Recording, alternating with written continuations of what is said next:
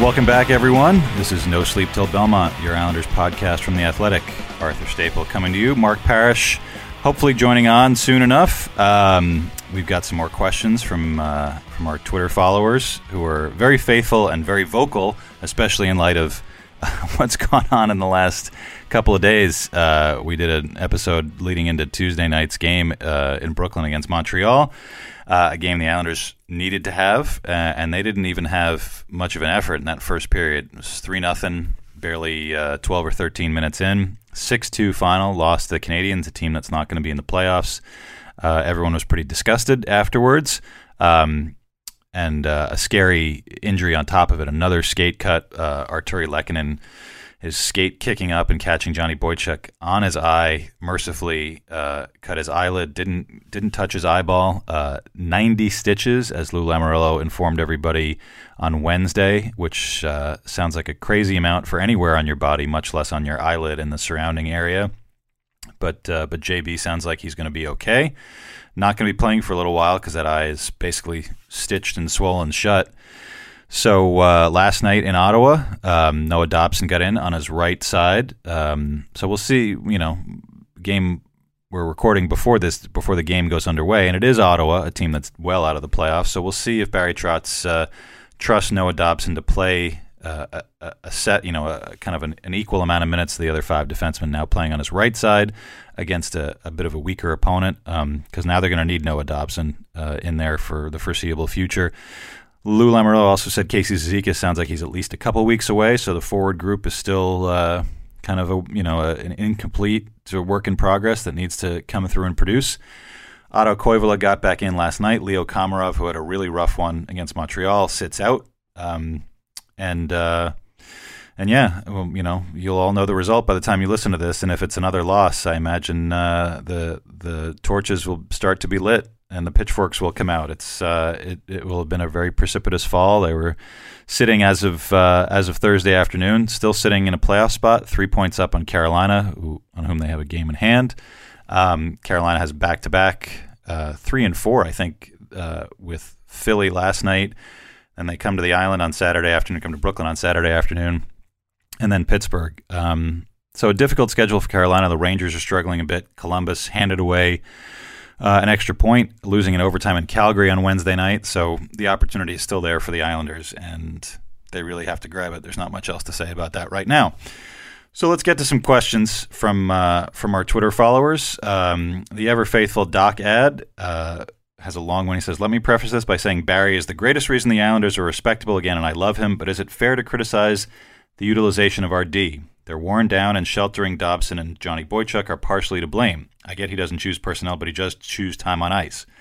Blame is a strong word. I think, in conversations you have with people around the league, when they see the Islanders, even when they were at their most successful and fully healthy, that means with Pelech, with Cizikas, with Cal Clutterbuck, with their lines and their D the way they wanted, it's not a team that's gonna outskill anybody. And I think Barry Trotz identified that early on last year and said the only way we're going to win is to be a better defensive team and to be stingy and to be structured, and to just grind out wins and points. He didn't care if it was overtime, shootout, just get the points.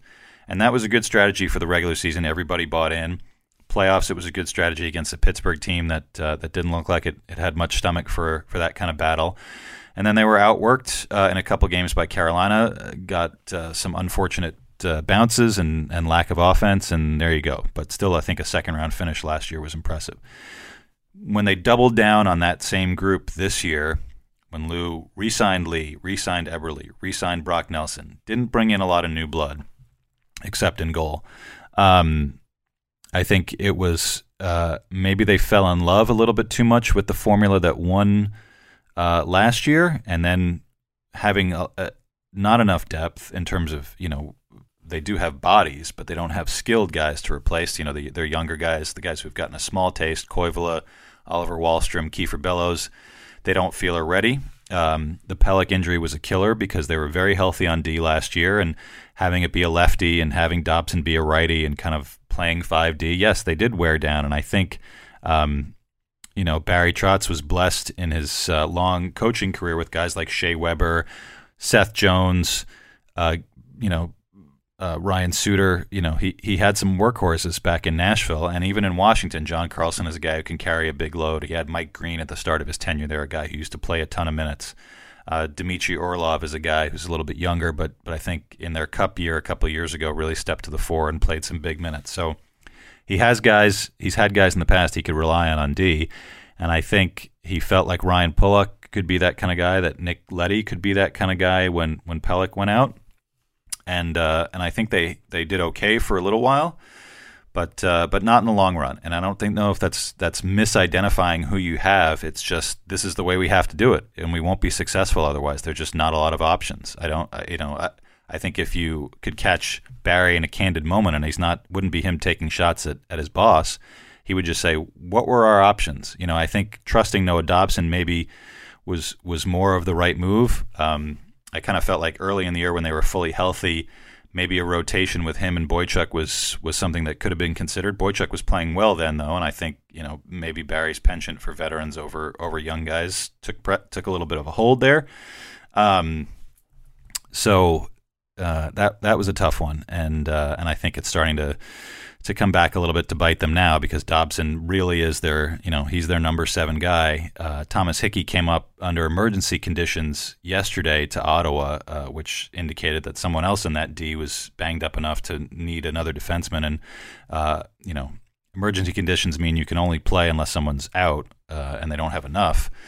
So we'll see what happens next week when they go on a week-long road trip to Western Canada and Pittsburgh, whether they need to bring another defenseman along. And Hickey, has had a really rough go this year, personally and professionally. I think a story that I wrote in talking to him from a couple of weeks ago, posted earlier this week, about his brother battling brain cancer. And, it's been going downhill a bit the last couple of months. So Thomas has been taking a lot of trips home to Calgary. As it happens, the Islanders will be in Calgary next week, so that might be even if he doesn't play, it might be the sort of gesture that the Islanders would try to do, since they've given Thomas the time to go home, maybe to bring him along on a trip where he can already stop off at home as part of being with the team would be a nice thing to do, even at this time of year when you're not really concerned necessarily with doing nice things off the ice, but that is the way this organization has conducted itself for a long time.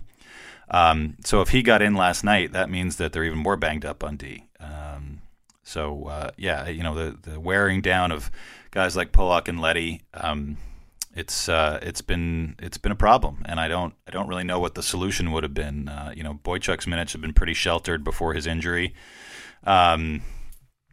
So I don't know. And he's had a pretty rough couple of months. So it's hard to pin blame on the coach or on the GM or whoever, or on the players. I think it's just collectively this is Barry identified the way that this team needed to be successful, and it's with 20 guys pulling on the rope every night, and they've barely had 20 healthy guys every night since about December. So it's definitely a struggle. So. Thanks for the question, Doc. Matt Reds sends in one. He says, do you think poor officiating is leading to players selling every trip and slash, and that it has anything to do with the increase in skate cuts?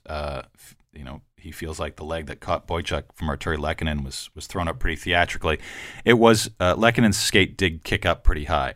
I don't know if that was because he got caught off guard, that he tripped over Semyon Varlamov's pad right in front of the ice. I'm not a professional athlete. It's hard for me to say. I'd be flailing all over the place if I was on the ice and falling down. So but they are professionals, and you would think that they would try to keep control of their skates, especially when they're falling down, knowing that there's guys right nearby, that there's exposed skin nearby. But I don't think so. I think if you look at the other ones that happened, the one with Cal Clutterbuck and Patrice Bergeron in Boston back in December, that was just, Clutterbuck throwing a hit. Skates did not come up that high. It was on the wrist. Clutterbuck's wrist was kind of below the edge of the dasher there in front of the bench. Purely rotten luck. And Cizikas, collides with Ivan Provorov and they fall down. And as Lou said on Wednesday, he's like, I've watched that clip. I still don't know how it happened. And to get it in, slice Casey's hockey pants and then get it in, just above the top of the shin pad and below the pants and below the hockey girdle that keeps things up. You wonder, if guys could wear the skate-resistant socks or skate-resistant wrist guards or whatever. Like, they move around. You put them in a certain place before the game starts, and they don't always stay there, and it's not always a priority to keep them there for the players. They're not going to stop the action so they can readjust their hockey socks. It's a fast, violent sport, and equipment gets moved around to places you don't want it to be. So I think this stuff, to have it happen once in a season to one player is a lot, and to have it happen 3 times, 3 different players, it's a problem. And I don't, as Cal Clutterbuck has said, since he's been back talking about whether it's Cizikas' injury or now Boychuk's, he's like, I don't know what the answer is, and I wonder if the competition committee with the league, which involves players and executives, can come up with an answer. It's hard to say. It's just been rotten luck, and thank goodness that all 3 of those guys are going to be okay. Richard Sika asks, speaking of Cizikas, is there a more important player on this team than Cizikas? Seems like they're not just the same. They're just not the same without him. Well, as I wrote in a story that posted earlier today, this 2-6-2 funk that they've been in started the game after Cizikas left with that injury, and now it's going to be a little bit longer than the 3 to 4 weeks that they initially foresaw him being out, which hurts because then you're down to maybe 10 games left when he gets back, and if they're on a 2-6-2 pace over the next 6 or 7 games, then they're going to be looking up at some teams rather than being in solid, sort of above the cut line. But they were 6-2 in his 2 earlier stints. He missed 6 games early in the year with an ankle sprain that he suffered in the last preseason game. Then he missed a couple more games in January, and they made it through okay. So I think they can succeed without him, but they have been missing him badly. And I think as far as the personnel decisions went last night in Ottawa, taking Komarov out of the lineup, I think it's a lot of coaches, and I've been covering this team for almost a decade now and through some bad seasons. And there were always a lot of calls to get certain guys out of the lineup. Why is this guy playing? Why is that guy playing? And I think coaches don't make these decisions lightly when they start training camp or when a guy gets acquired or signed or comes up and shows that he's a professional, especially a veteran guy. Coaches get very attached because they want those guys to show the way for some of the other guys that are maybe a little bit iffy on some of those details. And Leo is a guy who Barry likes him despite the flaws. And, and I think his numbers were not terrible over the last couple of months up until Tuesday night. But he is limited in what he can do, and I think putting him on that second line with Beauvillier and Nelson, as Barry did a couple of nights, even after Pajot was acquired, didn't seem like the right move. I think there was probably better options in terms of skating, in terms of meshing well with your line mates. It's difficult. It's difficult to find a full lineup with the cast of extras, especially their wingers that they have. I was a little bit surprised that Andrew Ladd didn't get in last night. I would imagine he's probably next up if they feel like they need a little bit of a boost. Lou Lamoriello did say on Wednesday, though, there are no regular recalls coming. They have 2 left. You have 4 after the trade deadline. They used 2, one on Ladd, one on Koivula. Like I said, Hickey was up on an emergency basis. So only 2 left. They've still got Kiefer Bellows down in Bridgeport. They've still got Oliver Wahlstrom if they wanted somebody to come up and kind of provide a boost. So they're kind of holding off on those. There's still 16 games left. So maybe you have to keep at least 1 in the chamber just in case you want that someone to come up and give you a little bit of a charge. And certainly seems like Bellows, when he's been in the lineup, even if he's been a little bit, his game away from the puck hasn't been great. He does generate offense, and he does try to get pucks to the net, and he does kind of have a single-minded purpose when he's in the offensive zone. And I think the Islanders' depth wingers could really use that because they're not getting anything. The last goal they got from a bottom 6 winger was Matt Martin's goal on that game on February 11th against Philly, the game that Casey Cizikas went out. So it's been 10 games. It's a long time. Even really, you look at the goals from their wingers, they've gotten 5 from Jordan Eberle in those 10 games. 3 of those came in the same game against Detroit. Anders Lee has 2, both in the same game against San Jose. Josh Bailey has an empty netter. Leo Komarov has an empty netter. Anthony Beauvillier has 1. This is not the time of year you can afford to have everybody go into a funk. And it's It's difficult. Before we get to some more questions, let's hear from DraftKings. All-Star breaks are in the past, and teams have their sights set on securing their place in the playoff race.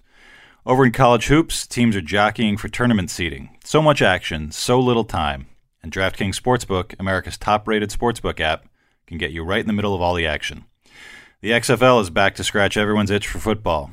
Check out the DraftKings Sportsbook app to see what special promotions they're offering on the most extreme league in the U.S. American-made DraftKings Sportsbook is a safe and secure betting app. You can deposit and withdraw your funds at your convenience. It's no wonder DraftKings Sportsbook is America's top-rated sportsbook app. Download the top-rated DraftKings Sportsbook app now and use code QUICK. For a limited time, all new users can get a sign-up bonus up to $1,000. That's right, DraftKings Sportsbook has a sign-up bonus up to $1,000. Don't forget, enter code QUICK and get your sign-up bonus up to $1,000 only at DraftKings Sportsbook. Must be 21 or older, New Jersey only. Bonus comprised of a first deposit bonus and a first bet match, each up to $500. Deposit bonus requires 25 times playthrough. Restrictions apply. See DraftKings.com/sportsbook for details. Gambling problem? Call 1-800-GAMBLER. All right, we're back with some more questions. NY fan 13 asks, who do you target in UFA trade as a top 6 winger? The second part of NY fan's question is, will Josh Ho-Sang ever play as an Islander? I can quite definitively say no to that one. We haven't even really talked about Josh since he was loaned out to San Antonio of the AHL, which is the Blues affiliate. And that happened early last week. We've certainly talked a lot about Josh. We had the interview that I did with Josh from a couple weeks ago. I've been asked. I don't think that was the catalyst for him being sent out. I know that Lou probably heard it, but I don't think he was caught off guard by it. I have to imagine there was some other incident that sparked their desire to have him be away from Bridgeport, and I don't think he's coming back. He'll still be his rights will still be retained by the Islanders in the off season. There is a process by which teams do loan out players that are still under their control to other AHL teams that have slots for them. You usually see it with goalies. You don't usually see it with forwards that you want to try to develop. That also tells me that once the season is over, the Islanders may not qualify Josh, and he'll be a free agent, free to go wherever he wants. I have to imagine that he'll still be in pro hockey in North America. He's still young. I would imagine a team will take a chance on him for a small two-way deal as a young guy. But I think his Islanders days are over.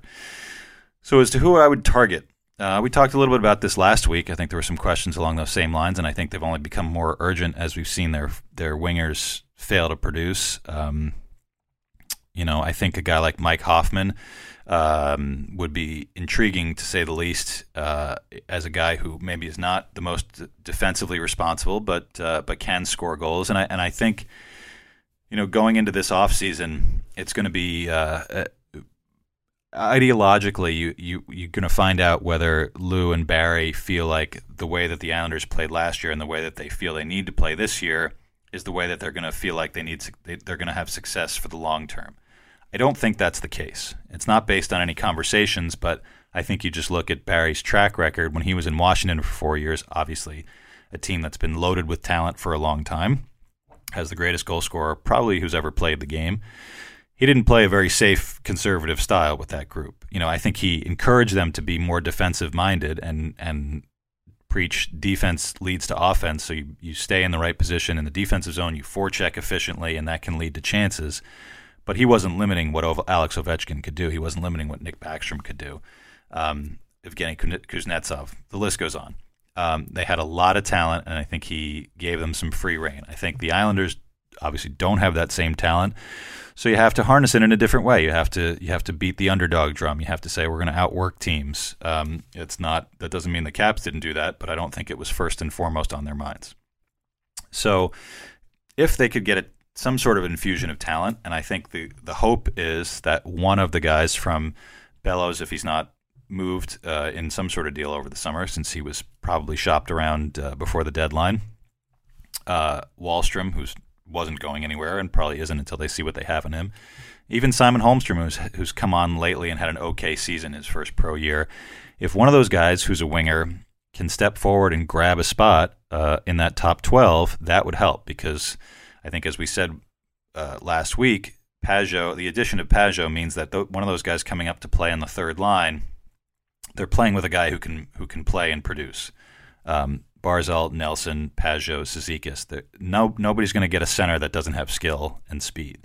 So, but failing that, and even with that, I think maybe there is a need for an upgrade. Mike Hoffman is probably a guy that comes right to mind. He's 30. He's on the other side of 30 right now. Will he get a Jeff Skinner type deal? 7 years or $8 million per. Maybe he wants it, but I don't think he'll get it.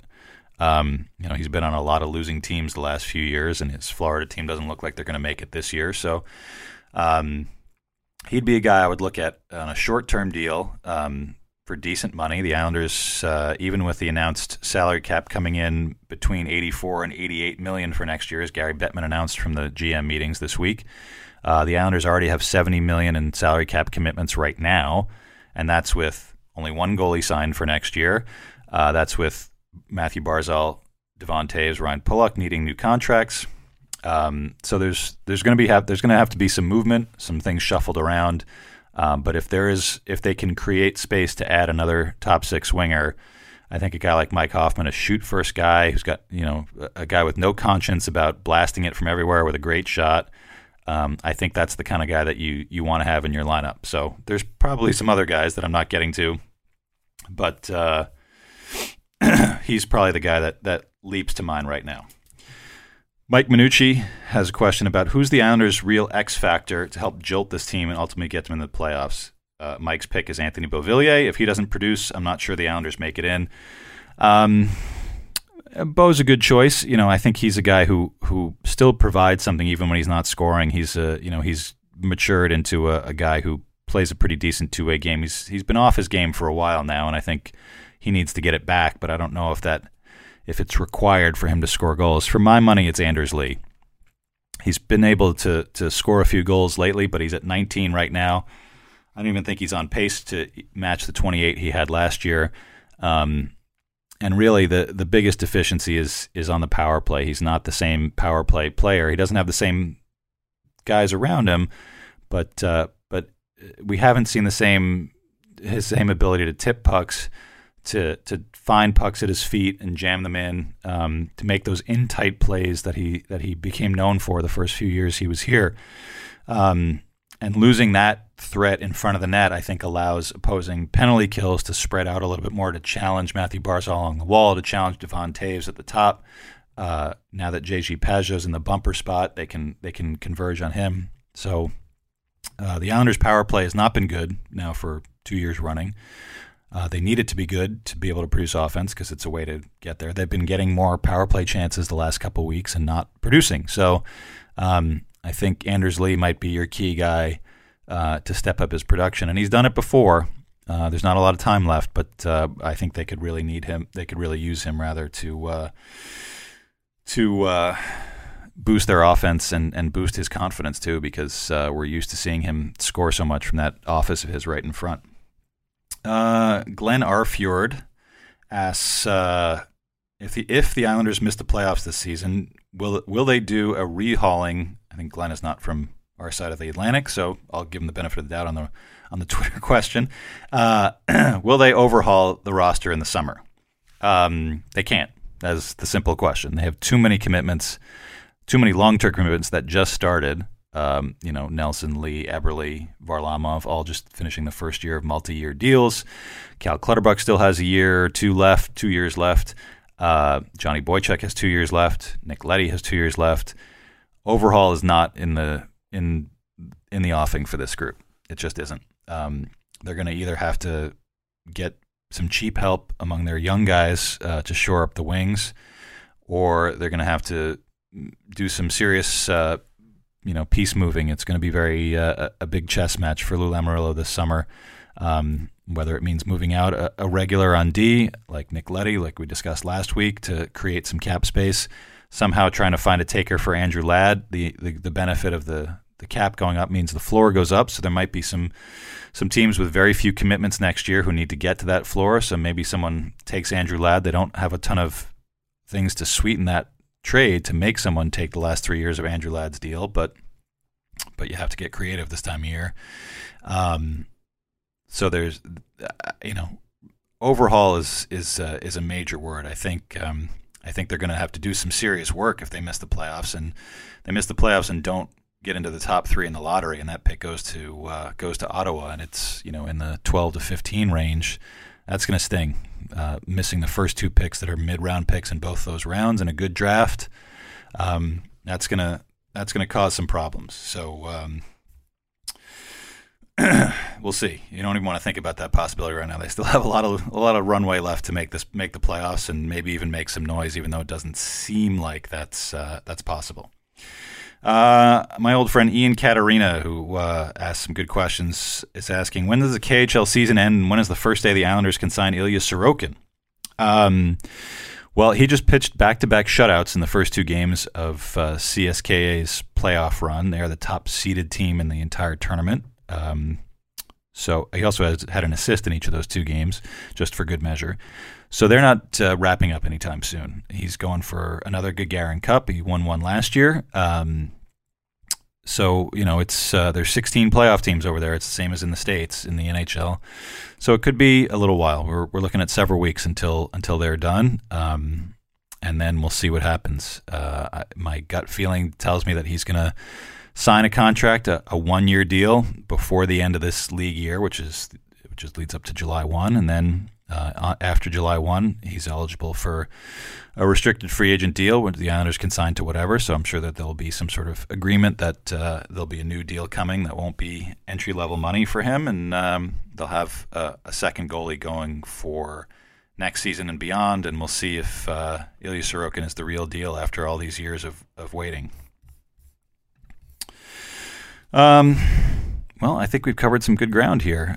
Sorry that Mark couldn't make it this week. I trying my best, as always, to carry the show solo, but we'll have him back for our show next week when we'll be analyzing the games from the end of this week, a big one coming up on Saturday against Carolina. I'll be out west. The Islanders will be there too in Western Canada, Vancouver on Tuesday, back-to-back Calgary and Edmonton Thursday and Friday, and then Pittsburgh on Sunday, all on the road.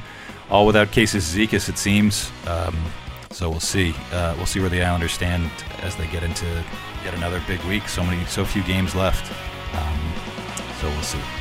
Thanks as always for listening in, and we'll catch you again next week. Appreciate it. Bye-bye, everybody.